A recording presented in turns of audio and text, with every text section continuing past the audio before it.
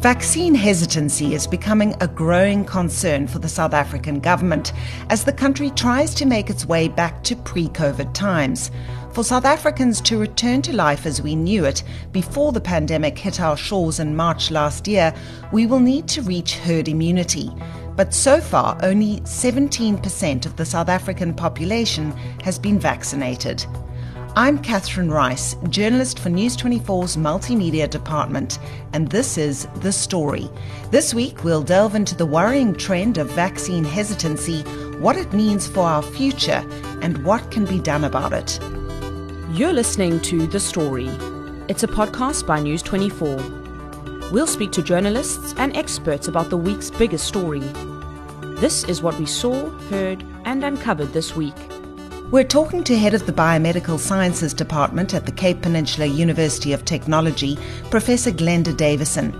Professor, some people seem to have a wait-and-see attitude when it comes to getting vaccinated. What is that about? Is it the misinformation that is out there? And how widespread do you think it is? Good morning, Catherine, and thank you for inviting me to this interview. Yes, it seems that you are correct. Many surveys have been done, and it seems that over 70% of people are very willing to have the vaccine. But when you look at how many actually are registering and going for the vaccine, this drops significantly. So there is obviously a perception out there of wait and see. Let's see how safe this vaccine is. Of course, there are some people, around 5%, who are anti-vaxxers and who are not going to get the vaccine. But I think the issue of those people who want to have the vaccine but are a bit fearful of it, I think they fear it because they feel that it was developed too quickly, that perhaps not enough trials were done on safety, and there are some people that genuinely fear having a vaccine or having a needle. So what to do about this, I think, is more education and to assure those people that all these vaccines that have been approved by our regulator and the FDA have gone through extensive clinical trials. How exactly does the vaccine work? Some people are getting infected with COVID-19 once vaccinated, so it doesn't make you immune. But just what are the benefits? Okay, so the vaccine isn't going to eliminate the COVID-19 virus. The virus is still there. We have to know what it means to be fully vaccinated. So if you got the J&J vaccine, that means one dose, and then at least 2 weeks after that to allow your body to mount and build up the antibodies to fight the virus. And for the Pfizer vaccine, that means 2 doses, which are about 6 weeks apart, and again, a 2-week period to allow the body to build up the antibodies. So what does happen is if you've had the vaccine today and in the next few days you come into contact with somebody with the virus, it means that you can still contract it. And we're seeing that a lot. And I think people are thinking that that is because the vaccine isn't working. But the benefits of the vaccine are huge in that although there are breakthrough infections, as we've discussed, and even after the 2 weeks, the main benefit is that it prevents severe disease and death. And I think this has been very clearly demonstrated around the world, such as in the UK, where they've vaccinated a large percentage of their population. Even though there were a lot of infections with the Delta variant, there were hardly any deaths and hospitalizations. What needs to happen for our country to return to normal? How many people need to be vaccinated before we can reach herd immunity? Okay, so originally, in the first wave, the Alpha variant, it was calculated that around 67% of the population needs to be vaccinated to reach what they call herd immunity. However, that is a moving target because as we have seen, we've had the development of new variants. We've had the beta variant, and now we have this very contagious Delta variant. And so that, if you call it, endpoint has kind of shifted now to 80-90%. And in fact, reading about it, they are actually not sure. And my opinion is that until the world becomes vaccinated and everybody has access to the vaccine, we probably won't get rid of this virus, because if there are people to infect, the virus will attack and infect and continue to replicate. What about severe reactions to the vaccine? Is there a big risk of that? There is a very low risk. It's very rare that people will die from the vaccine. But like all medications and vaccines, there is a small percentage of people that develop side effects. And this vaccine, both of them that we are using and others, are no different.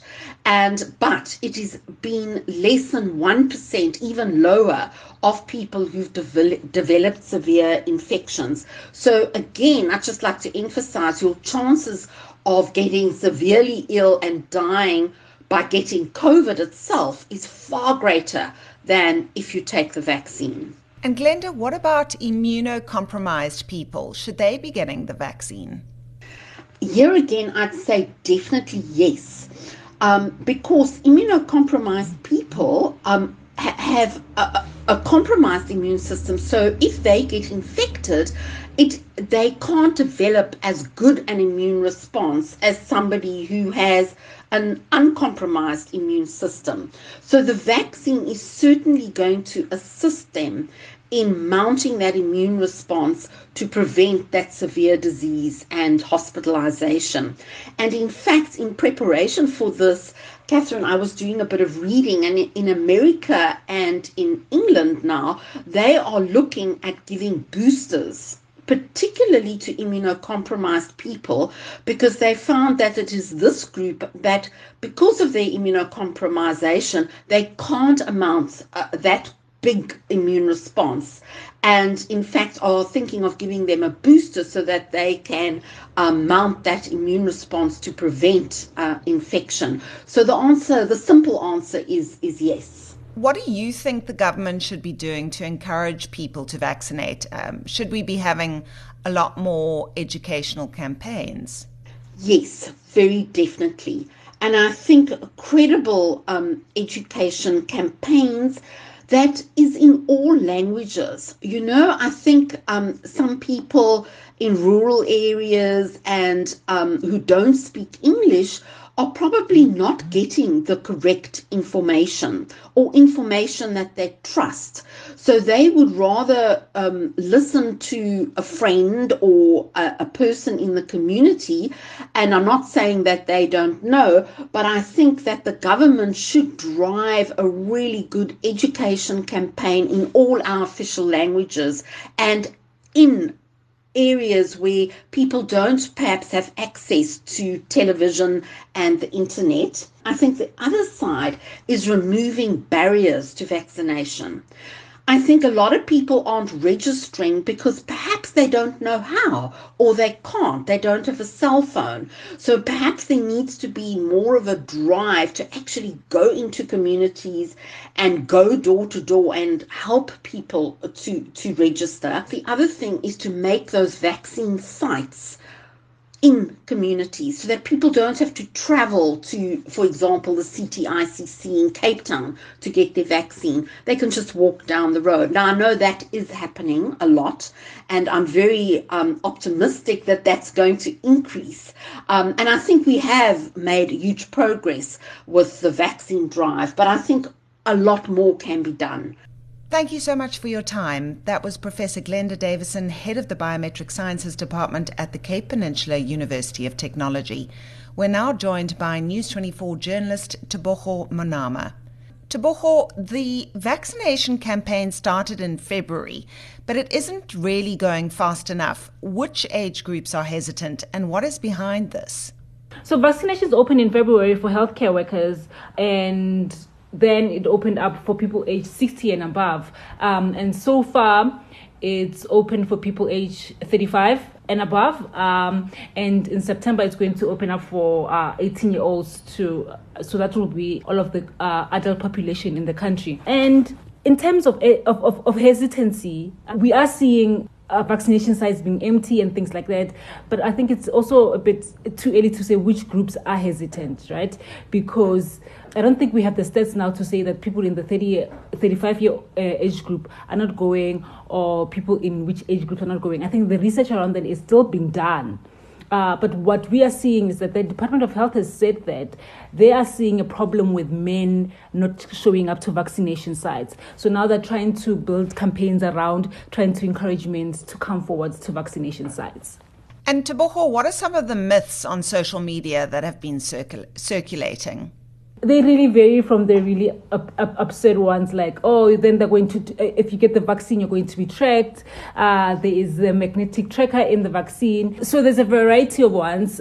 So they move. There's also like the religious ones, where people are like, oh no, this was said in the Bible, in Revelations and things like that, that this is the sign of the beast, so you mustn't get vaccinated.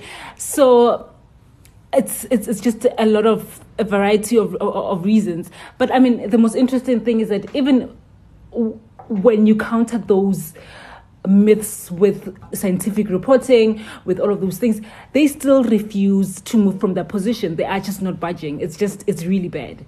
And in your reporting on this topic, have you been able to get a sense of how doctors are experiencing our third wave in terms of treating patients who haven't been vaccinated?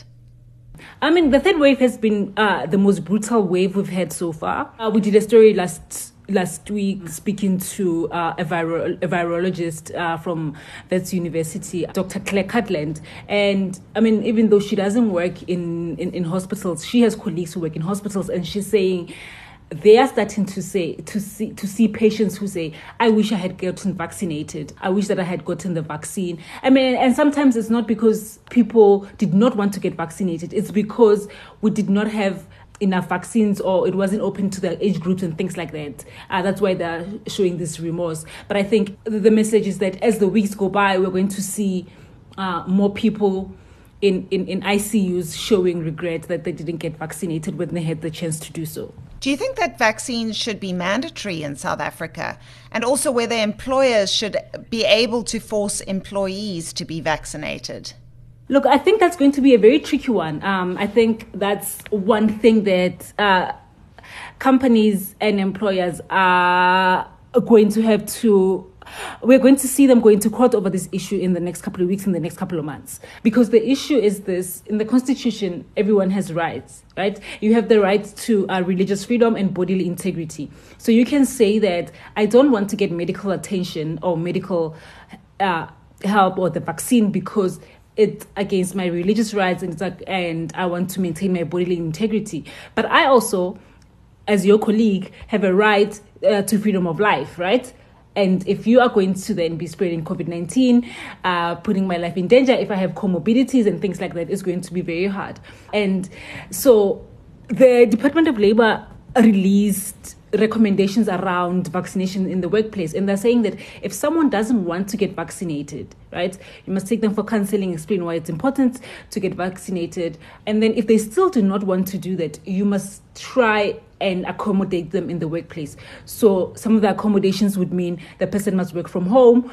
If they can't work from home, they must work in their own office, they must have their own workspace, wear masks during office hours and things like that. You know, sometimes it might be a stretch for employers to be able to do this. So we might see people getting fired or getting retrenched because because they're refusing to get vaccinated. The labor lawyers that we spoke to last week said we are likely to see all of these cases going to court very soon. And the South African Human Rights Commission has also said that they have received complaints from people who are saying that their employers are forcing them to vaccinate. So I think the courts are likely to be the last people to decide whether it should be mandatory or not. But I mean, Teboho, the big question is, how do you prove that you've been vaccinated?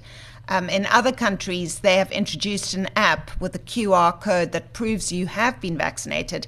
And right now, we have nothing like that. Shouldn't the government be doing more to introduce a foolproof vaccination certificate? I mean, I think that is a great idea, but I don't think that it should be what we are focusing on right now.